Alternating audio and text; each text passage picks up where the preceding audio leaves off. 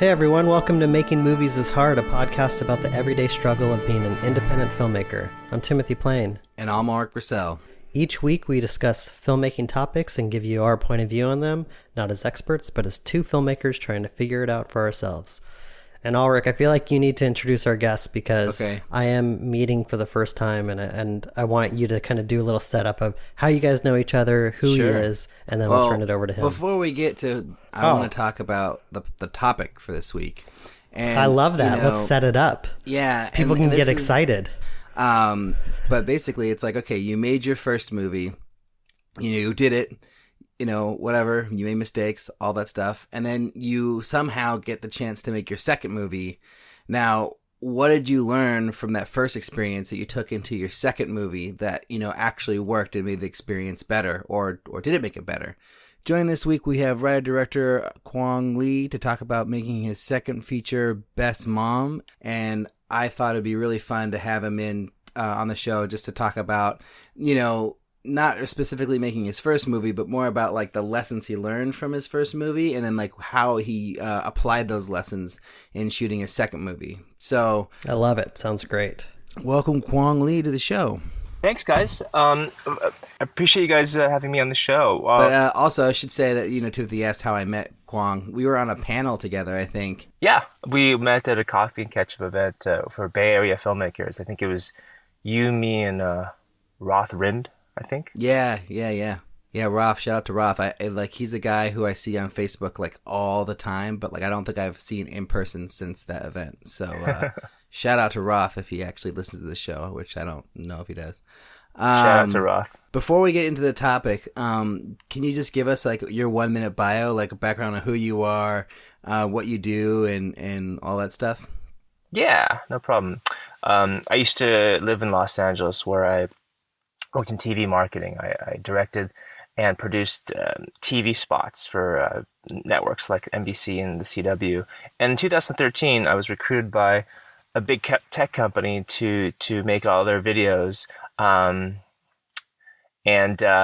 moved to the Bay Area. And that was, 4 or 5 years ago. And I've loved it here. And ironically, while living in the Bay Area, I've shot 2 feature films in Los Angeles. And so I've kept my foot in the narrative world, and I think we're going to talk about those 2 films today. So do you think that you could have shot those 2 films in LA had you not lived there previously? It's interesting. No, because both those topics of the features are Los Angeles-based topics. One is about the comedy scene. My first feature, Buddy Solitaire, which you can see on Hulu and Amazon Prime. A little plug. Is about the comedy scene in Los Angeles, and you want to be authentic to that. The second movie, which we'll talk about later, is I was a director for hire, and so that story took place in Orange County. I think that basic storyline could have taken place in the Bay Area, but it was specific to one family, and they lived in Orange County, and the main location, which was their house, was in Orange County. So gotcha. Those were very much Southern California films. Yeah, I guess my question was, would you have been able, business-wise, to have made those films, like gotten the crew, cast actors, and in the case of the second film, been hired had you not lived in LA? If you had, let's say, just been in San Francisco the whole time? That's an interesting question, and that kind of can get into how I met the writer of the second movie, Best Mom. It was I was living in the Bay Area at the time, but my first film, Buddy Solitaire, was doing the film festival circuit. So I met her at the Newport Beach International Film Festival, and that's how we kind of struck up a friendship, and she told me about her script. So, I was living in the Bay Area, so the second movie was actually, the inception happened while I was living here. So yeah, the second film for sure. The first film, probably not. Yeah, because of course, so many people that don't live in Los Angeles always wondered, should I live in Los Angeles? Is that necessary in order to direct feature films? And I know that there's probably a lot of like, yes, maybe, could be, depends on what kind of movies you want to make type of thing. But one thing we always ask every guest, especially if they have experience living in Los Angeles, in addition to living somewhere else, is kind of like, what are the differences? Should people just pick up and move to Los Angeles and start their career there, and then if they want to go somewhere else? Or do you just feel like it's even for everyone, no matter where you live, you can figure this out? I mean, personally, I live in the Bay Area because I love it here. I'm sure like you guys feel the same. I think in general, there's maybe more feature film opportunities and the opportunity to meet different producers, cast, crew, because people go to LA for that particular purpose. But I made a kind of a personal lifestyle choice to live here. This is where I met the mother of my child. This is where, I have a lot of family. And so for me, it's not so much a filmmaker choice, but it's a life choice. And what's great about it is I've been able to direct 2 features while I've lived here. So that kind of bucks the trend of, you have to live in LA. Yeah, I mean, I was gonna ask you, like, have you felt like, your career has suffered since you moved away from Los Angeles? But I mean, obviously it hasn't. You directed 2 features, and I know you're working on your next one now, so doesn't seem like it has. But I guess the key question is, like, I mean, and Timothy already asked it, but I mean, I don't know. I mean, I kind of, what I'm thinking is, it's just all about making the movie, like figuring out how to make the movie and get it done. And then from there, if you make a good movie and you get it out there, maybe it doesn't matter so much exactly where you live, 100% of the time. Yeah, I mean, I think you see people from all over the country making features, and you have the system of the film festival circuit to kind of champion those films. And so, I mean, I will say that there's in sort of the filmmaking hubs, the TV making and media making hubs of America, you're going to find more crew and cast. Obviously, if you live in Atlanta and New York, Los Angeles, the Bay Area, you're going to find more people to collaborate with.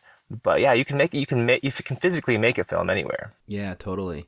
So how long had you lived in Los Angeles before you moved to the Bay Area? I went to film school in LA. I went to UCLA.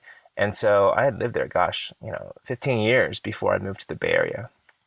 Oh, wow. And do you feel like your UCLA experience, that like helped you, get started in your career and like helped you with like getting your films made eventually? I think mainly, I'm sure you've talked to a lot of people about film school, and you might have answers that are similar to this. To me, film school was great in the sense of meeting other people who I'd eventually collaborate with in the future.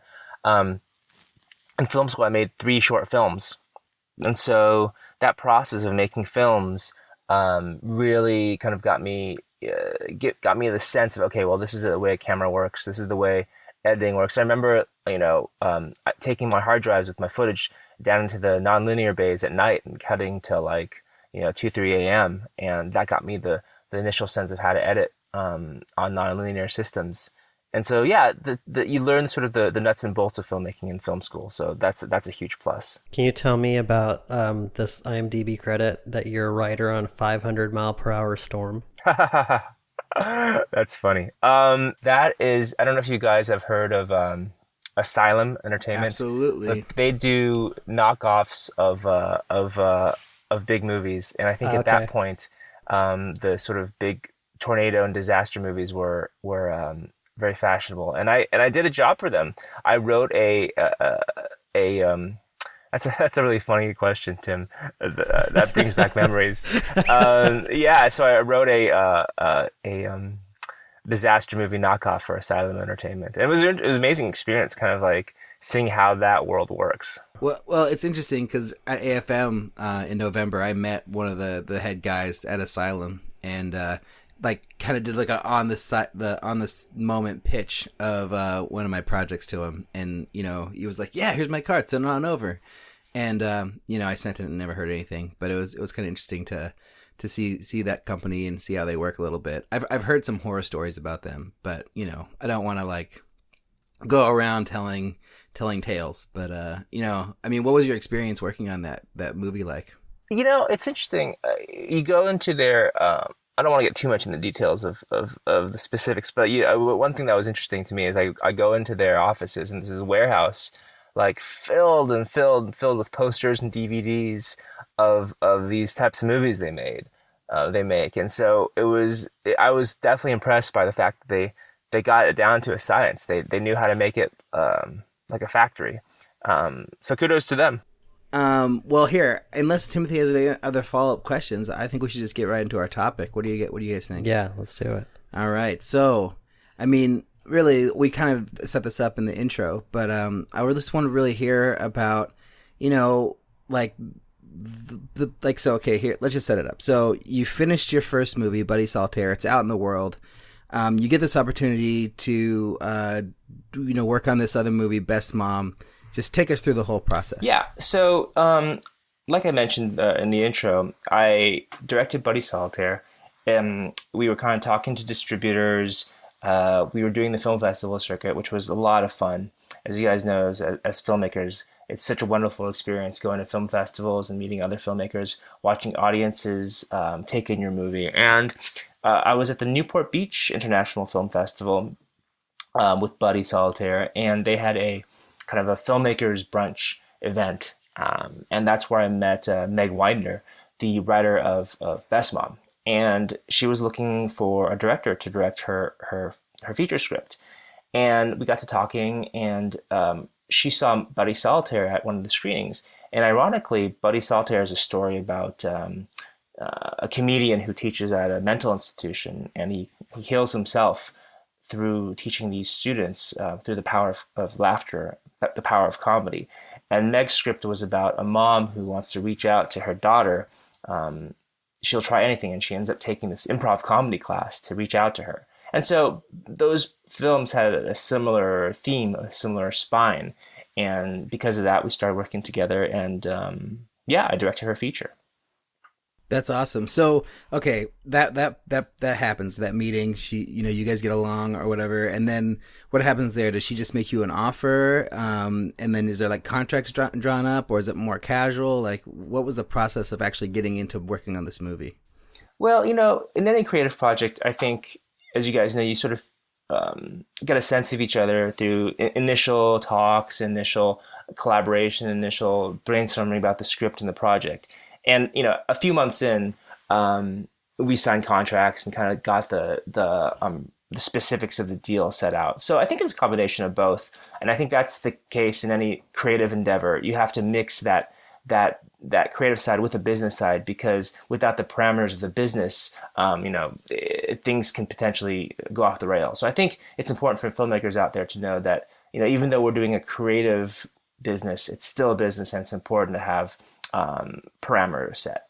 And then did she have a producer that was brought in, and like you just coordinated with the producer, and like you were just the director and that's all you did? Or was it more like kind of making your own movie again, where you were like really involved with the production and all that stuff? Well, it's interesting. I helped her develop the script for a long time, for over a year.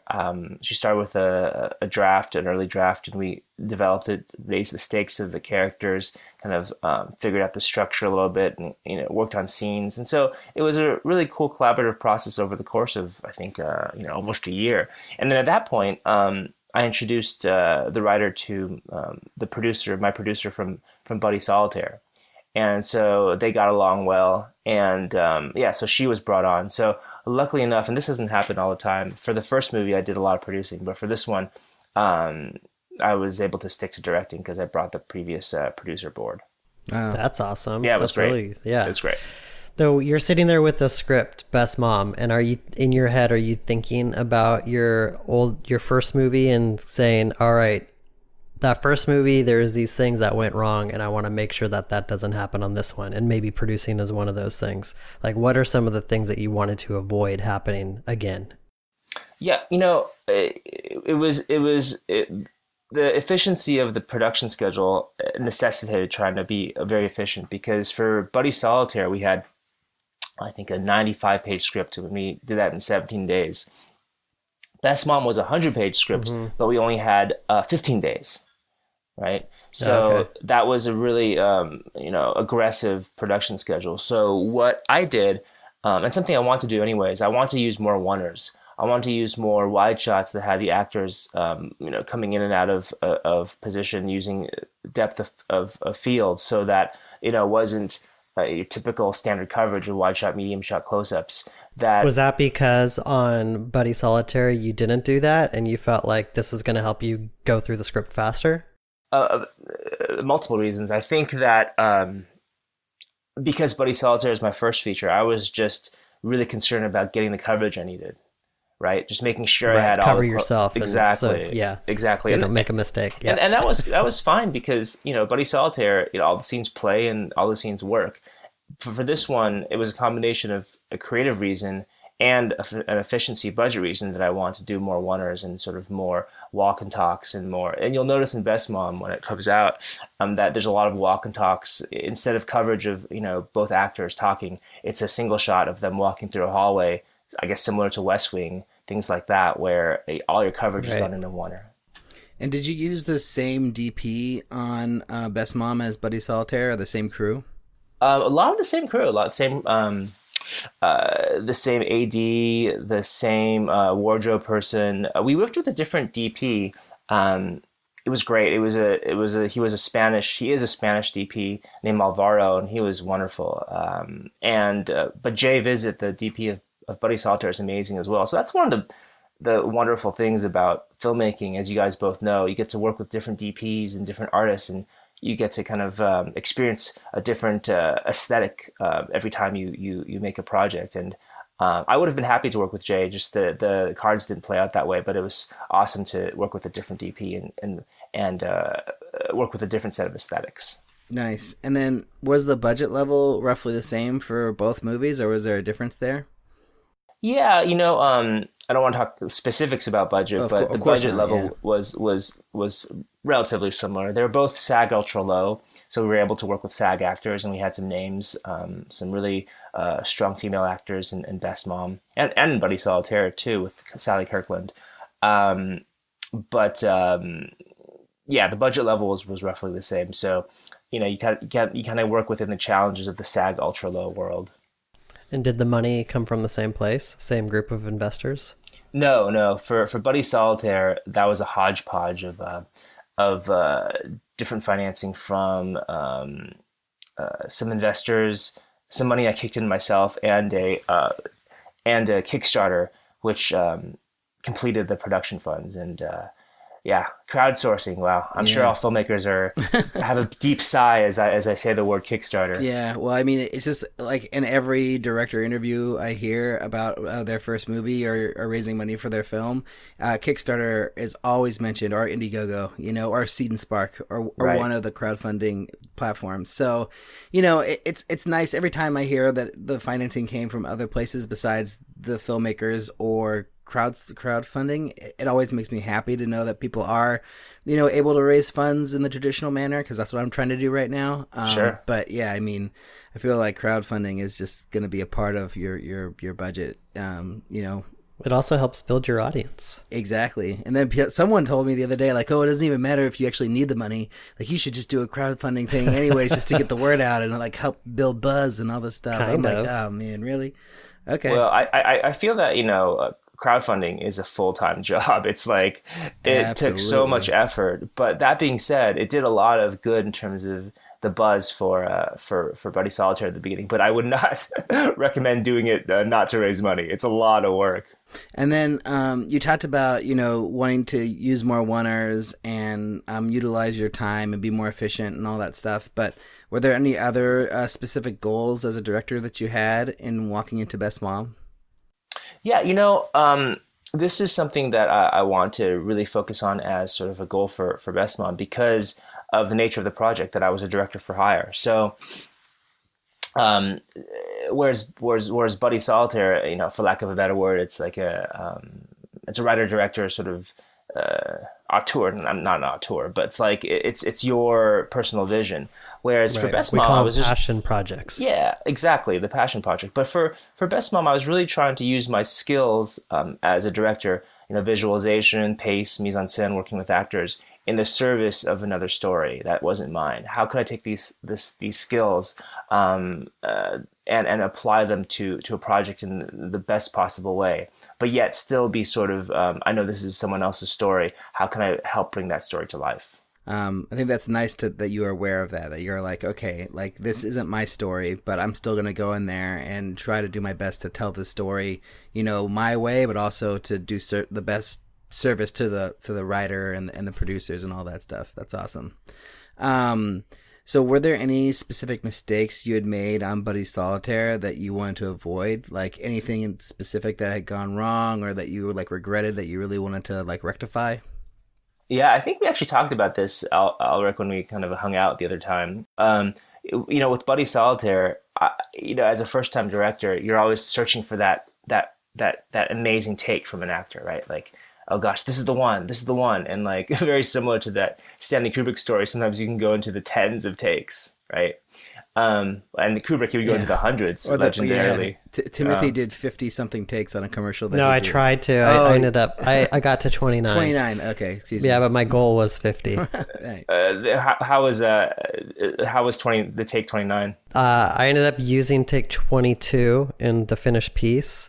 And I did feel it got better and better and better just by nature of what we were doing, though. Sure. It's like I used the way that I directed it was I modified a small thing each time. So it was kind of just building on each take slowly rather than just dumping a whole bunch of direction on actors. So I felt like it was a way to drill the script into them, get the pacing down, and add like little nuances into their performances over the course of time. And I thought it really worked. I was surprised because I had always heard that David Fincher, would do like 50 or 60 takes on average. And I was like, how could that even work? How is that? Like, wouldn't the first take kind of be the best because that would be their like most raw and emotional take?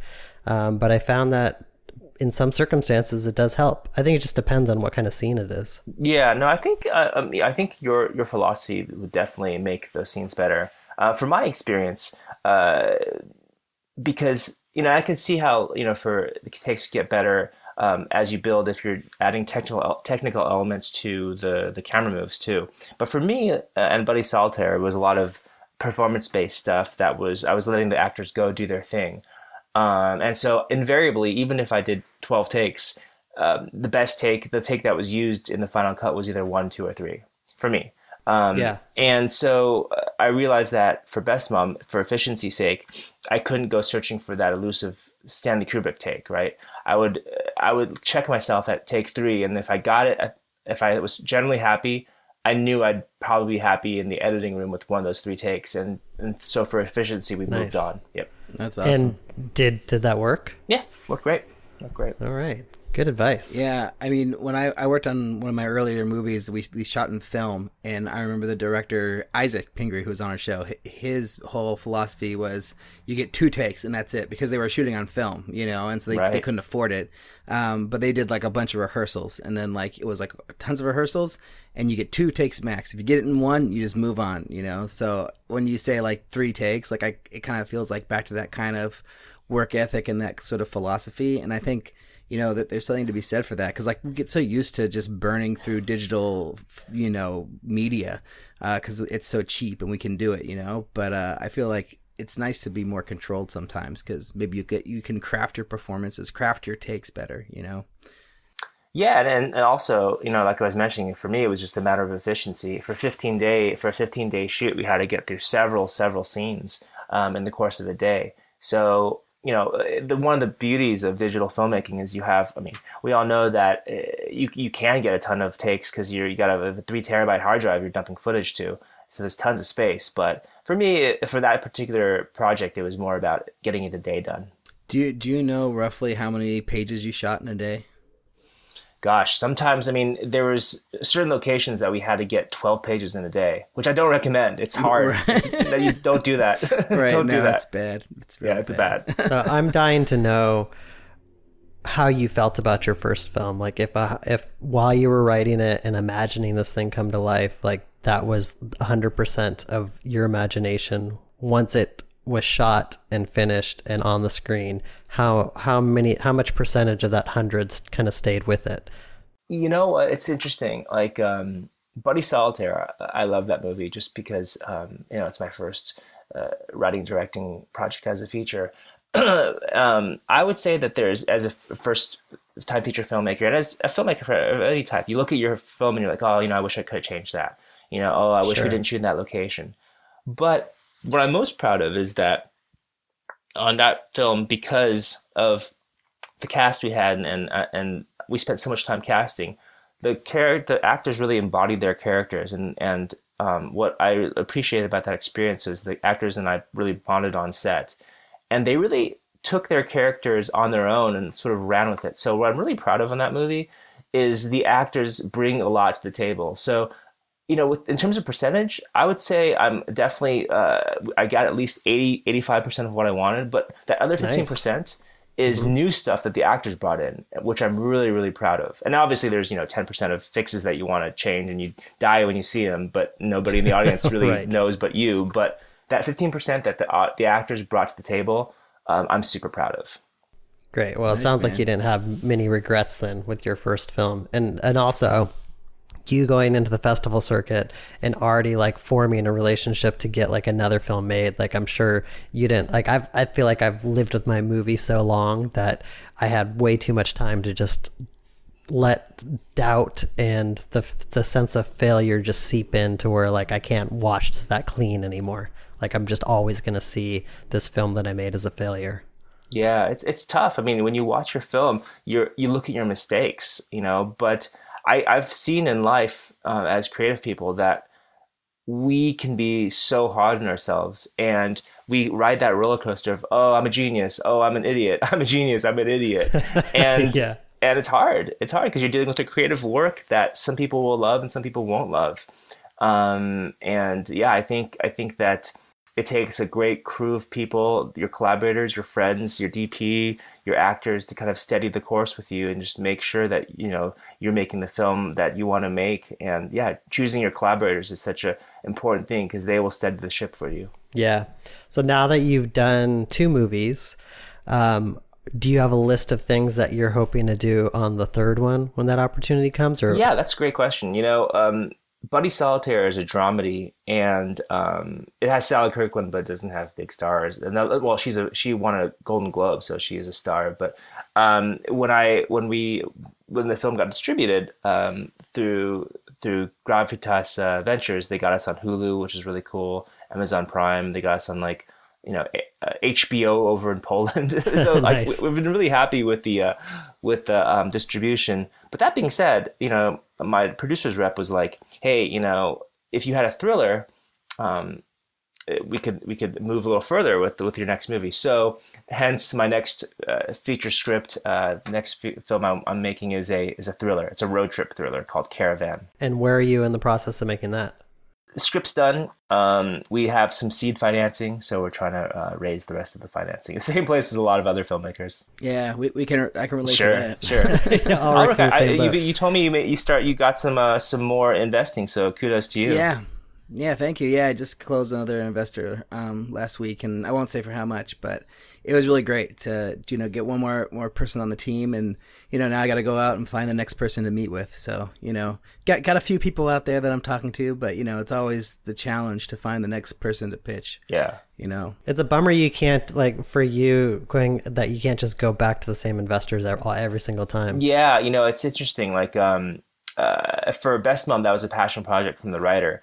And so that was her life story we wanted to get on film. And for Buddy Solitaire, what's great is we're starting to get into the black. We're starting to make our money back. But I think I'll hit them up once all of the investors get all their money back. Right. Yeah. You got to wait till that point. You can't just be like, I know the other film's still out and released and making money, and you guys haven't seen anything yet, but can I get more money to make another film? I mean, like, unless somebody who invested was completely blown away by the movie and just loved it so much and was like, oh my God, I don't care if this makes money, it's so great. Here's more money, make another one. Ironically enough, though, I'm going to shout out my friend Alice Coe, who's a Bay Area actor, and she lives in LA now. She was a Kickstarter supporter for Buddy Solitaire, and she loved. To that point, she loved Buddy Solitaire so much that she was our seed investor and now a producer on Caravan. So it kind of, in a way, awesome. that did come true. Wow, that's awesome, man. Are you thinking for Caravan to go back to Kickstarter? If I can avoid it, I will. Right. Yeah. Because it just takes so much work. It takes a lot of work. I think that our strategy for Caravan is to try to find some name actors and sort of use the buzz of those names to kind of generate momentum and kind of get that on deadline and deadline.com, and get buzz that way. But, we'll kind of see how it plays out the rest of the year. Besides the genre change, is there anything else that you're hoping to do in Caravan that you haven't done in your other two films? Yeah, I mean, try a lot of the aesthetics of the thriller, right? In a sense, it's very similar to comedy in that scares and thrills take pace and timing and a certain aesthetic, just as landing a joke in comedy takes a certain aesthetic. And it's a different aesthetic, and I'm excited to try that. I directed a short horror film a few years back that got into the NBC Shortcuts competition, and it was cool trying to pace a jump scare. And I'm excited to try to execute a lot of those aesthetics too in a thriller. Yeah, I watched that short film online. It was very good. Monster?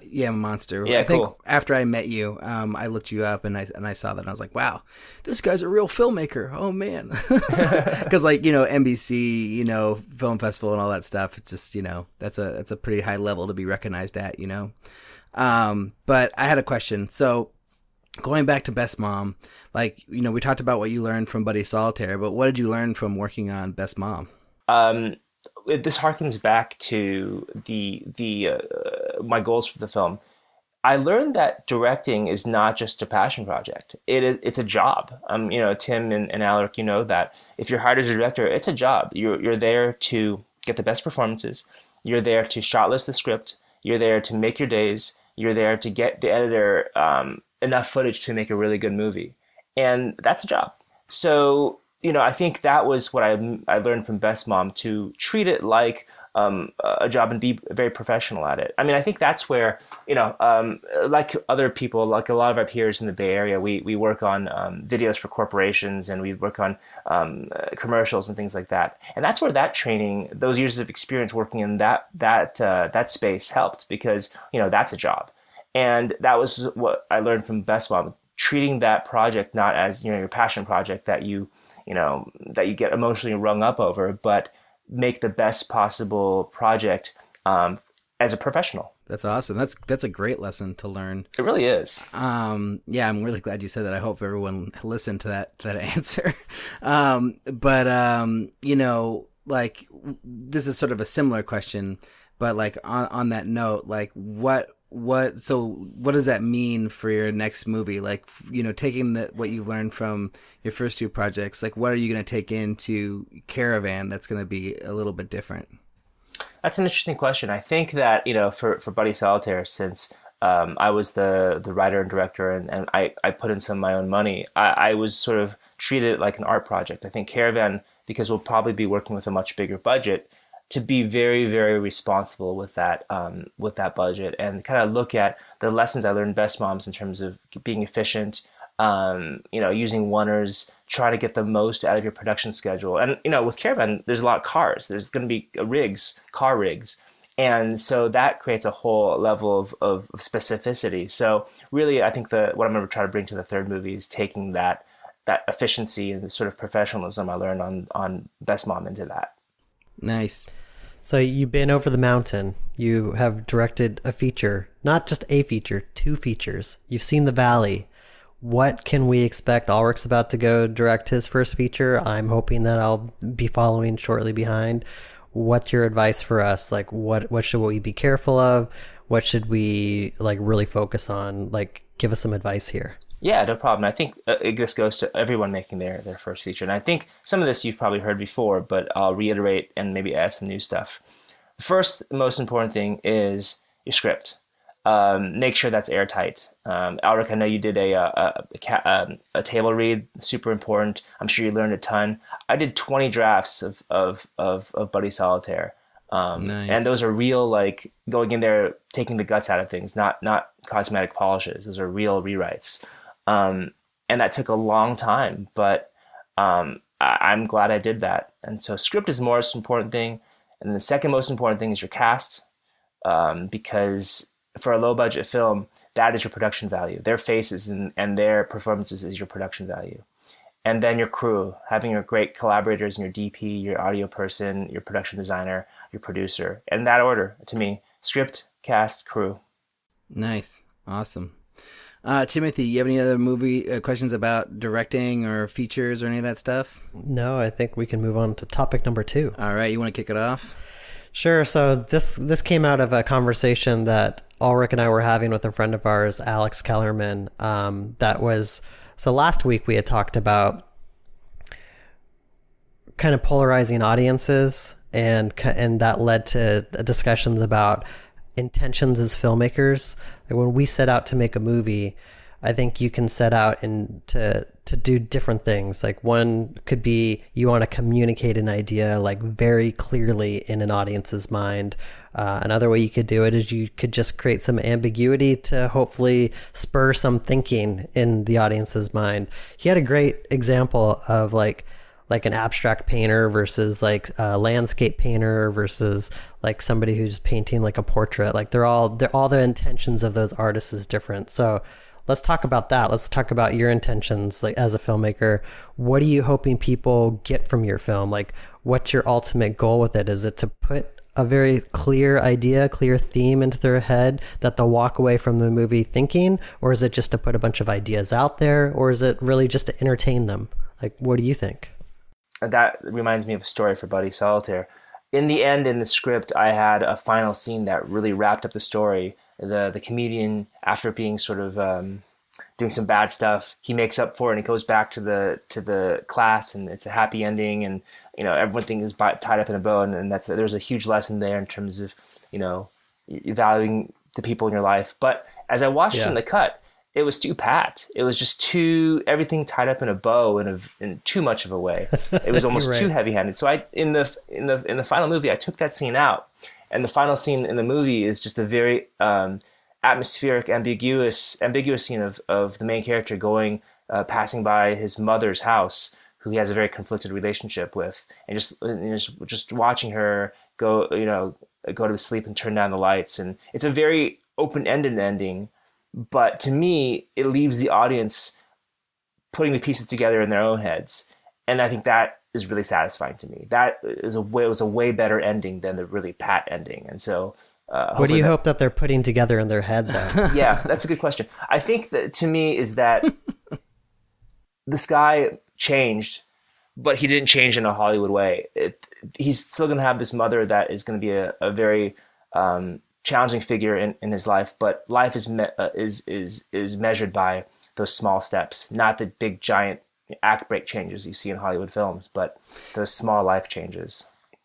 So here's my question. Sure. Let's say your audience doesn't come to that conclusion and comes to like a different type of conclusion, or thinks that you meant something else by that ending. Do you consider that a failure, or is that like totally fine with you? I think that's a double-sided question. I think for me, if they got something and they got something powerful from it, I think that's fine, because once a film leaves your edit bay and goes into film festivals and on digital streaming platforms, it's for them, it's part of their lives. But on the other hand, if they're confused, so it's two different voices, right? It's cool if they go, huh, but it's bad if they go, huh? You know what I mean? Like, if they, Interesting. Right. I'm thinking about the ending of Lost in Translation. Sure, right. Where right. he finds Scarlett Johansson on the street, and she comes up, and he whispers something into her ear, right? Or she whispers something into his ear, but we don't hear it. So that kind of thing could be like I don't get it. I don't understand what that means. Yeah. Or it could be like emotionally resonant. I think that's going to be probably a choice that really polarizes audiences. But if like only 20% of the audience likes that and 70% is just kind of like, what the fuck was that? That didn't make any sense. That's kind of where I think, well, as a filmmaker, you didn't do your job if you're losing 70% of your audience in that moment. Yeah, I agree. But I bet if you ask those 70%, like let's say 70% are just like, that was bullshit. But if you as a filmmaker started asking the 70%, well, what did you think it was? They're going to come up with an answer. I mean, that's what we do in focus groups too in advertising. You put people in a room and you ask them questions, they're going to have answers. But we're not always going to be in the room with them. They're going to see a movie and then they're going to walk away from it. And either it's going to live in their head, or they're just going to walk out of the movie and be like, that was bullshit. Well, yeah, just go on with their lives. But I mean, to me, like that's different than, because I guess the argument came out about, Timothy saying like, well, if I lose the audience on getting them to the conclusion that I'm trying to get them to, then I failed. And I'm like, well, if my audience comes to a different conclusion than the one that I have intended as far as the meaning, then I'm okay with that, as long as it's something that like they can see whatever they want in it, like, I mean, or take the evidence I've given and come to their own conclusion. Like that's totally fine, but I guess it's different. That's not exactly what I'm saying. I'm with Kuang. I think that it is, if you've confused them, you failed. But if they come up with a different conclusion, but it's emotionally resonant in their own way, and the movie lives on, the movie totally belongs to the audience after you've made it. But as filmmakers, when we have an intention to say something with our films, I'm guessing that everyone's trying to do something with their film. Right. And what is that? And is it okay if you do a David Lynch style where it's just completely open to interpretation? No one's going to understand a David Lynch idea in the same way, or are we all kind of more in the Pixar land where it's like it's almost like a moral tale, and there's usually a pretty strong message that movie's trying to say, and should an audience be able to walk away from the movie understanding what you're trying to say, or does it really even matter? Guys, I think the power's in the hands of the audience. I mean, you look at, speaking about polarizing movies, you look at Mother, right, by Darren Aronofsky. Oh, yeah. I mean, I'm a huge Darren Aronofsky fan. I love Black Swan, The Fountain, The Wrestler. But I'll shout out to another Bay Area filmmaker, Gavin Murray. Yeah, Gavin. Do you guys know Gavin? I love Gavin. Yeah. His birthday was yesterday. It was yesterday. Happy late birthday. Happy birthday. Yeah, let's shout out to Gavin's birthday. Woohoo! But we were both in LA working on a project, and we happened to check out the world premiere of Mother at the ArcLight, and Darren Aronofsky was there. It was a Q&A. It was great. Oh, that's cool. Personally, I did not like the movie. Oh, wow. I didn't like it. I don't think it to you guys' point, I don't think it succeeded in what it was trying to do, which is trying to put this allegory into this genre framework. I didn't think the genre framework worked. But Gavin loved it. It meant it had all these layers for him. I liked it too. Yeah, cool. And that's great. And so in that sense, you take that movie, for example, the power is really in the audience. Right. Alric and Gavin came away with something, and probably very close to what Darren Aronofsky was meaning. But me, I was like, no, that movie didn't work. So really, I think the choice is in the audience. Yeah, my interpretation of that movie is like when I asked people what they thought that it meant, and not one time has someone said what I think it meant back to me. Although I think it's definitely, I read that what I think I've read out there online about it, so I know I'm not the only one who thinks that. But yeah, I don't know. It's really interesting, and I think that's a really good example of a movie that definitely polarized people, and just drove people in one direction or the other direction. Like with all this in mind, like, audience reactions and trying to lead your audience to a conclusion, what do you think the most important aspect of your filmmaking is? In terms of polarizing, or just in general? I guess as far as delivering an experience to an audience. Yeah, I think, to me, we're talking about responses, via the Pixar moral or the David Lynch sort of ambiguous ending. To me, I will deem a project successful if it creates a strong emotional response. So that movie, that short film you're talking about before, Monster, it had the jump scare in the end, and people were scared at the festival circuit. So I got that emotional response. For Buddy Solitaire, it's the sense of empathy for the characters in the counseling center. So my biggest goal is to try to create an emotional response and to be transported by the story. And that's what I go to the movies for. When I buy a ticket to see Black Panther, I want to be transported into that story. And I think that might be sort of a cliche answer, but to me, it's true. I want to do what the filmmakers I loved in the past did for me, which is transport me via story. And your ability to do that a lot of times is your ability with the craft of directing and filmmaking. if you know your craft, you have a better chance of transporting that audience to the place where you want to take them. I think you said something important there, though. It's like there's a contract you make with an audience depending on the kind of film that you're making.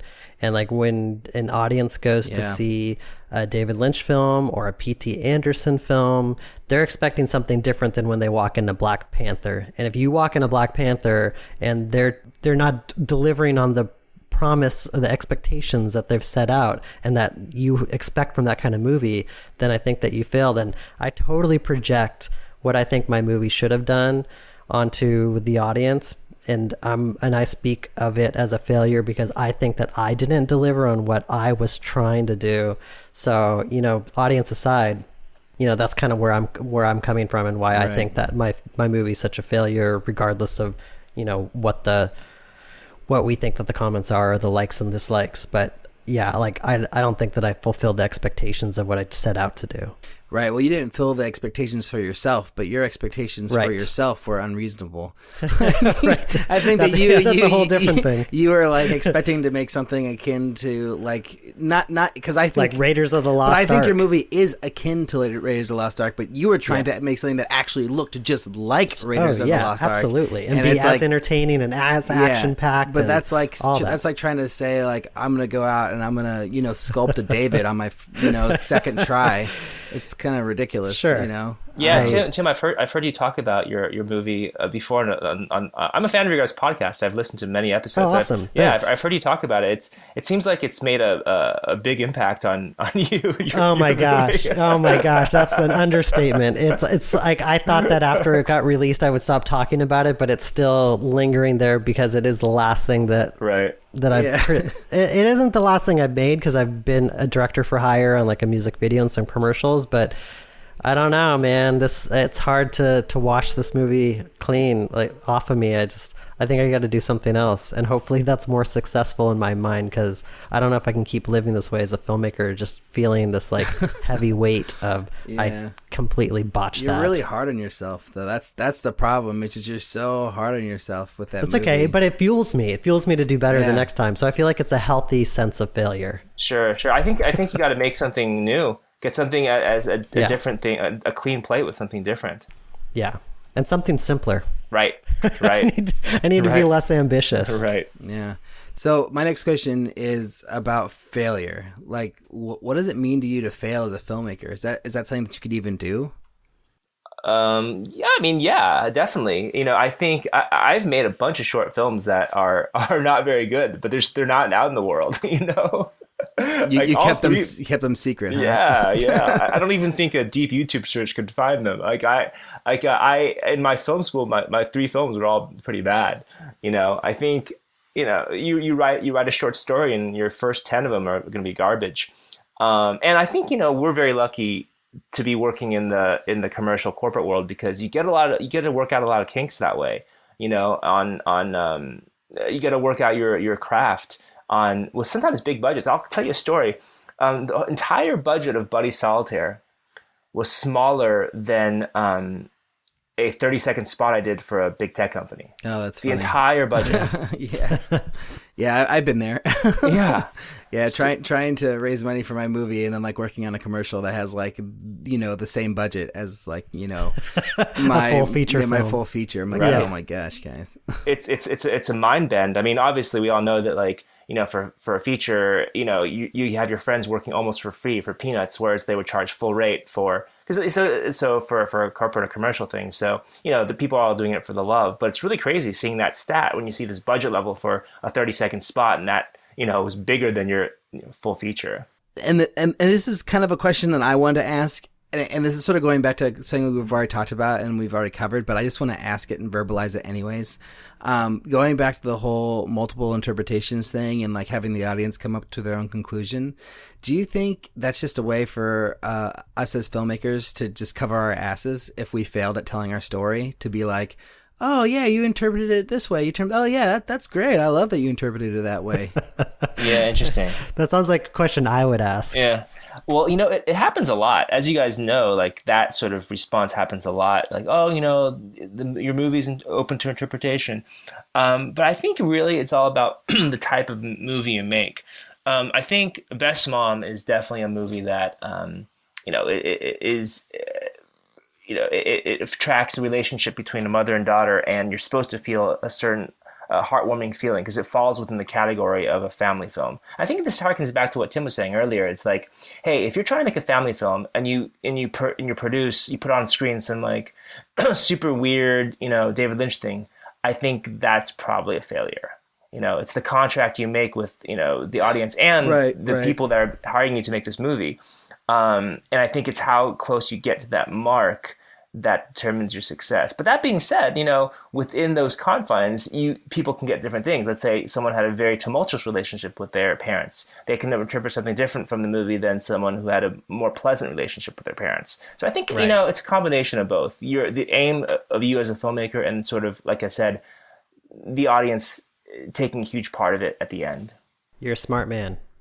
I try. The other thing I wanted to say about the contract with the audience, like you guys are saying, like if you don't deliver on that contract, like let's say you're making an action movie and there's not enough action, or a superhero movie and it's not really a superhero movie, like I totally believe that's true. But I think one of the brilliant things that some of these superhero movies have been doing lately is elevating on that contract. So like not only do they deliver like all the things that a superhero movie should have, like action scenes, great characters, great villains, all that stuff, but then they also deliver like another layer of story and character and insight that you wouldn't really expect from that kind of movie. Like I think Black Panther does that to some degree, and I feel like Logan definitely does that to a greater degree. And then even like Deadpool, maybe it's not the most brilliant movie in the world, but like it delivered this crazy comedy on top of the superhero stuff that like wasn't, I don't think a lot of people really expected it to be that ridiculous, Right. It's kind of like buying something on TV, like Home Shopping Network. You're going to get this, but wait, there's more. Right. You're also going to get this,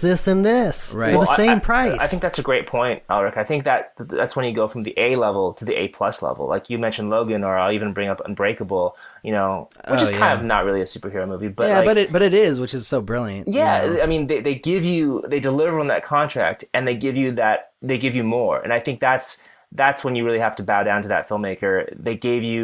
They fulfilled everything in that sort of audience filmmaker obligation, and they gave you something extra. I think that's what, as fans of cinema, that's what we all love.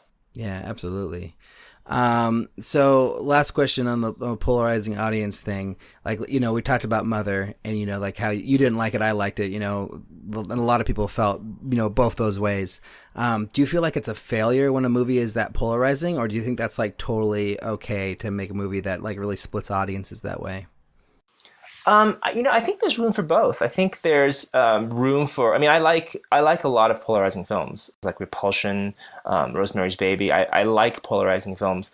I just didn't like Mother. But that being said, there's room for comfort food movies too, like the Pixar stuff and romantic comedies. I think every type of those movies have a place. And I think a lot of times you go to the art house for the more ambiguous, polarizing films, and you go to the multiplexes for the comfort food stuff. And I think everyone has a right to the movies they want to watch, and that's why we have the selection. I mean, we live in a time where there's just so much out there, so much content between Hollywood stuff and indie stuff. Is that if you're looking for a polarizing film, you can find it. If you're looking for something with a happy ending, you can find it. So it's the sort of blessing and curse of living in a digital age. We have so many choices. Yeah. Timothy, what do you think? I don't exactly remember if you clearly stated one way or the other in the last episode, but do you feel like polarizing an audience is a failure? I think it depends on the personal intention and personal objective of the filmmaker. Interesting. I mean, I wouldn't say that Darren Aronofsky is a failure for not bringing half of his audience along with Mother. If half of his audience really loves that movie and he feels like he did what he wanted to do, I mean, if I was him, I would look at it as the glass half full. But yeah, no, I don't necessarily see it as a failure. I think it depends. I think that if you polarize an audience with like maybe a Star Wars movie, I think that's maybe more of a failure, because I think those movies really set out to please audiences. And if you're like losing half of your audience on a movie like that, I feel like you've probably done something wrong. Even if it makes $1 billion? Yeah, because money, I don't think that money really determines whether a movie's good or not. I think people are going to go see movies based off of marketing or wanting to like it. It doesn't necessarily reflect what they think of the movie. Right. Well, I just really admire The Last Jedi for trying something new and different, and pushing their audience and challenging them, and I feel like they really just went out to tell the best story, and they weren't worried about expectations, necessarily, which I think. But I will say this, a movie like that it might be polarizing now, in 20 years from now, it might be like universally acclaimed, where everyone's like, oh my God, that's one of the best movies of all time. So I think part of this polarizing audiences too is like, you don't really know until history has had time to judge it, because some movies just don't really resonate with audiences when they come out, and that's, or with critics, Yeah. So it's a tough question to answer like conclusively. I think it's, really depends on the specific movie. But I do feel like when I hear filmmakers say like, oh, it's just kind of open for interpretation, and I love that everyone sees my movie in a different way, I feel like there's some comfort there that's probably unhealthy, because it's not really challenging you as a filmmaker to be specific and be clear about what you're doing, and that you're just kind of like allowing yourself to just do whatever you want, and whatever happens. Yeah. So I want people to challenge themselves to grow. Right. Well, I wanted to ask that question because, when hearing myself talk last week or the week before about the rage and like saying, oh yeah, totally fine for people to interpret it, I just kind of felt like, oh, maybe I'm just an asshole, just like sitting back here and just like being like covering my ass, and being like, oh, I don't care. I feel like you're coddling yourself a little bit, and you're allowing that. Right. You can definitely, do it however you want to do it. Like, it's totally fine. Like, I'm not telling you have to do it a certain way, but I think in order for you to grow as a filmmaker, sometimes you have to be a little tough on yourself and say, wow, dude, like I'm getting all these different interpretations of my film. Am I really okay with that? Like, it's easy to say like, yeah, it's cool that everyone has all these interpretations, but I think you sometimes have to look in the mirror and be like, is that really okay? Like, maybe I should really have focused it and made it clear that she's not dead in the end, for instance. Right. Well, I mean, yeah, like I think that you could say that one aspect of it like didn't come out as we intended, but I feel like people watch that movie, and even if they don't come to my exact conclusion of like what I was trying to say, like they come to a conclusion that has the same emotional resonance and the same sort of feeling. And I feel like even if they have a different like interpretation of all the details, like if they come to the same feeling and the same emotional ending, I feel like, that works for me. That's great. But, yeah, I mean, I'm definitely aware of it, and I'm definitely like looking back at that project and realizing the things that I could have done better to more clearly communicate certain story beats, but yeah, I mean, I still feel like, I'm okay with that sort of, that result, that end result. I mean, the other thing that I'm really not okay with is that people think the two women are the same person. That I'm not, but that's like, that was kind of out of my control. Anyways, we're being rude to Kuang here, just talking about our own movies. Yeah, it's interesting. It's interesting. Did you get a lot of different, was that a film a polarizing one for you, Alric? Did people get a little different bit? I mean, interpretations of it? Yeah, there's been a lot of different interpretations, and almost every interpretation is slightly different. Like, very, very few people come to the exact same conclusion. So yeah, I mean, but like I've been like last episode, like I was just saying, oh yeah, I'm totally fine with that. I'm totally fine with that. And I mean, I am totally fine with that, but there are definitely things that I'm not okay with if you, get things wrong but I just have to live with those, or if you not get things wrong, but if you don't interpret them the way that I'm intending you to interpret them. And that's why it's great that, we can make multiple films. We can learn from the previous one and bring those lessons. As you guys asked earlier on, you can bring those lessons, what you do differently in your next movie. And that's the beauty of of filmmaking. Yeah. And I know I use the word failure a lot, which is a super negative word. And I know super charged word too. Yeah, it's a super charged word, and it turns a lot of people off. I don't think that failure is a bad thing. I think it's a necessary thing for growth. But maybe a better word for failure is not yet. Right? Yeah, and not getting there yet. Yeah, it's like maybe a softer version of it. It's like you're not yet to where you want to be. So try harder and get there. Right. Yeah, and I think it's not everyone's cut out for filmmaking, right? It's like it's really, as you guys allude to in your guys' podcast, it's hard, and some people won't stick out to the end to do the things necessary to make a really good movie, and so that's fine. You can be a novelist or a painter or something, and I think sometimes failure is a way to kind of say, hey, is this really for me as well? Yeah, right. That's true. But I would hope that people hitting that wall see it as an opportunity to grow, because I really believe that it's not just innate talent that successful filmmakers have. I think it's also just perseverance and pushing through and keep making stuff, because you get better with each one that you do. Absolutely. So we have last 5 questions, but before we get there, I just want to know, did you see The Last Jedi, and where did you land on that? Timothy hasn't seen it yet, but I want to know what you thought of it. It's so funny. Inspired by you guys, I was going to do a podcast with my buddy Jeff, because he hates Last Jedi so much with a passion. He's the ultimate troll. Sorry, Jeff, kind of a troll. That's so funny. but I thought it was okay. I thought the middle was kind of boring. And I thought interesting. Some elements. Speaking of the contract they make with the audience, some of the sections were not very Star Wars. I won't do any spoilers. But yeah, some sections didn't really seem to be from a totally different movie. But I thought that the end twist, I won't spoil anything here either, but I thought the end twist with Luke was great. I did not see that coming. Yeah. I'm a big fan of that movie. I saw it 3 times in the theater, and I just, cool. Big fanboy of Last Jedi. But I can totally see and respect the things that people didn't like about it, But it was a movie that really worked for me for lots of different reasons. You and Gavin Murray should go out and have a beer and talk about Mother and Last Jedi. I think we actually did have a beer and talked about Mother. I don't know if Last Jedi was out when we had our beer. Maybe it was, but I don't know if we talked about it. But yeah. That's a Netflix recommendation right there. If you liked Mother, you'll also like The Last Jedi. Right, that's pretty funny. I don't know if that's true at all.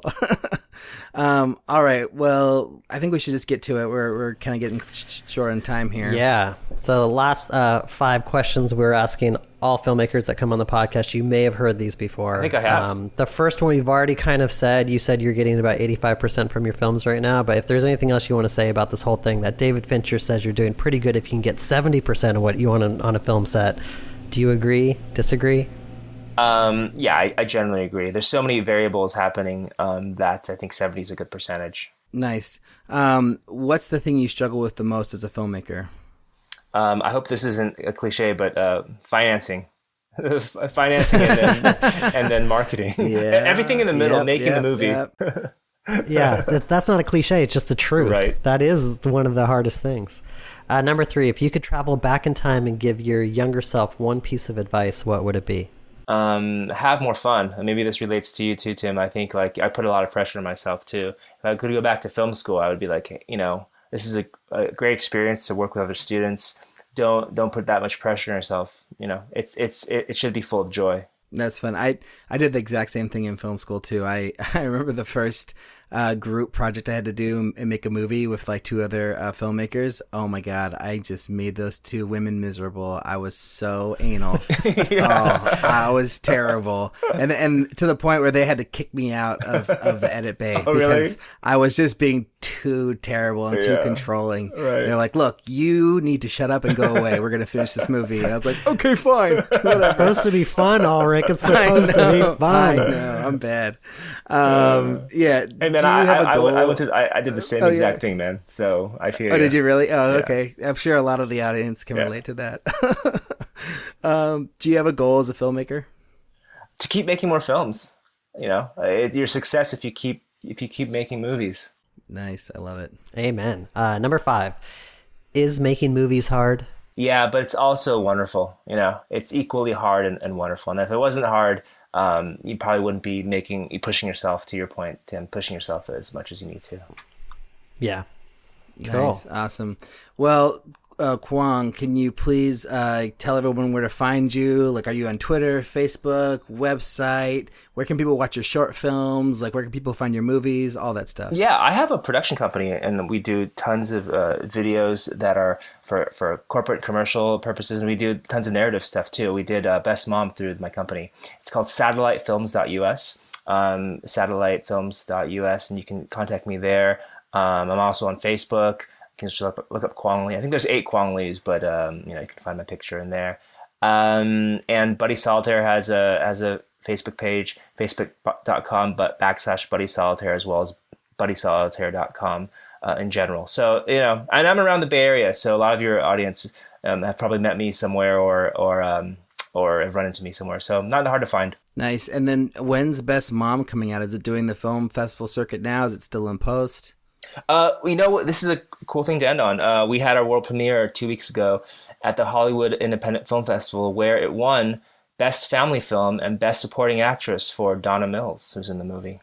Congratulations. Nice. Yeah, Congratulations. Thanks. Yeah, and congratulations on making 2 films. I and know. Going into your third. I mean, Dude. You said it yourself, like, that's a success, and I agree with you. If you can keep going, especially on the feature film level, I mean, amazing. It's hard enough for people to make 1 feature film, let alone 2, and looking like you're going to make a third. Hey, thank you so much. You guys are looking like you're close to getting that first feature. And then once you get your first one, the sky's the limit. Right. Well, we've talked to so many filmmakers who made 1 feature and that's it, and then gone on to different types of projects or, are just doing shorts or whatever. So I think it's pretty inspirational to talk to you about not only getting the first feature done, but then going on to the next one and then, keeping on chugging. It's just really cool. And then also for us personally, or at least me personally, doing it outside of LA is also pretty awesome. So yeah, man, I'm just really glad that you got to share your story with our audience and everything. I'm super happy to be on this podcast. Like I mentioned, I'm a fan. I've listened to many episodes, so it's really cool for me as well being on your guys' show. Oh, that's awesome. All righty. Well, I'm going to go ahead and wrap us up here. Thanks again, Kuang, for being on the show. And thanks everyone for listening. If you dig the show, please tell your friends about it or leave a rating for the podcast on iTunes or Stitcher. You don't have to write a whole review. You can just give the star rating. That works too. If you prefer, you can get in contact. If you prefer to get in contact with us directly, you can send us an email to podcast@makingmoviesishard.com, or you can find us on Twitter and Facebook at MMIH Podcast. Be sure to check out our new indie filmmakers group on Facebook too, and we've invited the Just Shoot It podcast to join us on there. So hopefully, we're going to start getting some Just Shoot It influence on our Facebook group as well. I don't think it's quite happened yet, but I'm hoping that, we kind of bring our 2 communities of podcasts together. Oren's made a few comments on some posts. Oh, yes? Oh, good. That's awesome. Oren's very talkative. It's great. It's fantastic. Finally, you can visit us on our website at makingmoviesishard.com, where you can find links to all the things we talked about on this episode, including all Kuang's movies, and links to the other things we talked about, and then, of course, to where you can get in contact with him and all that stuff. So thank you, Timothy, again for another wonderful episode, and thank you, Kuang, for being on the show. And talk to you guys next week. Bye-bye. Thanks, guys.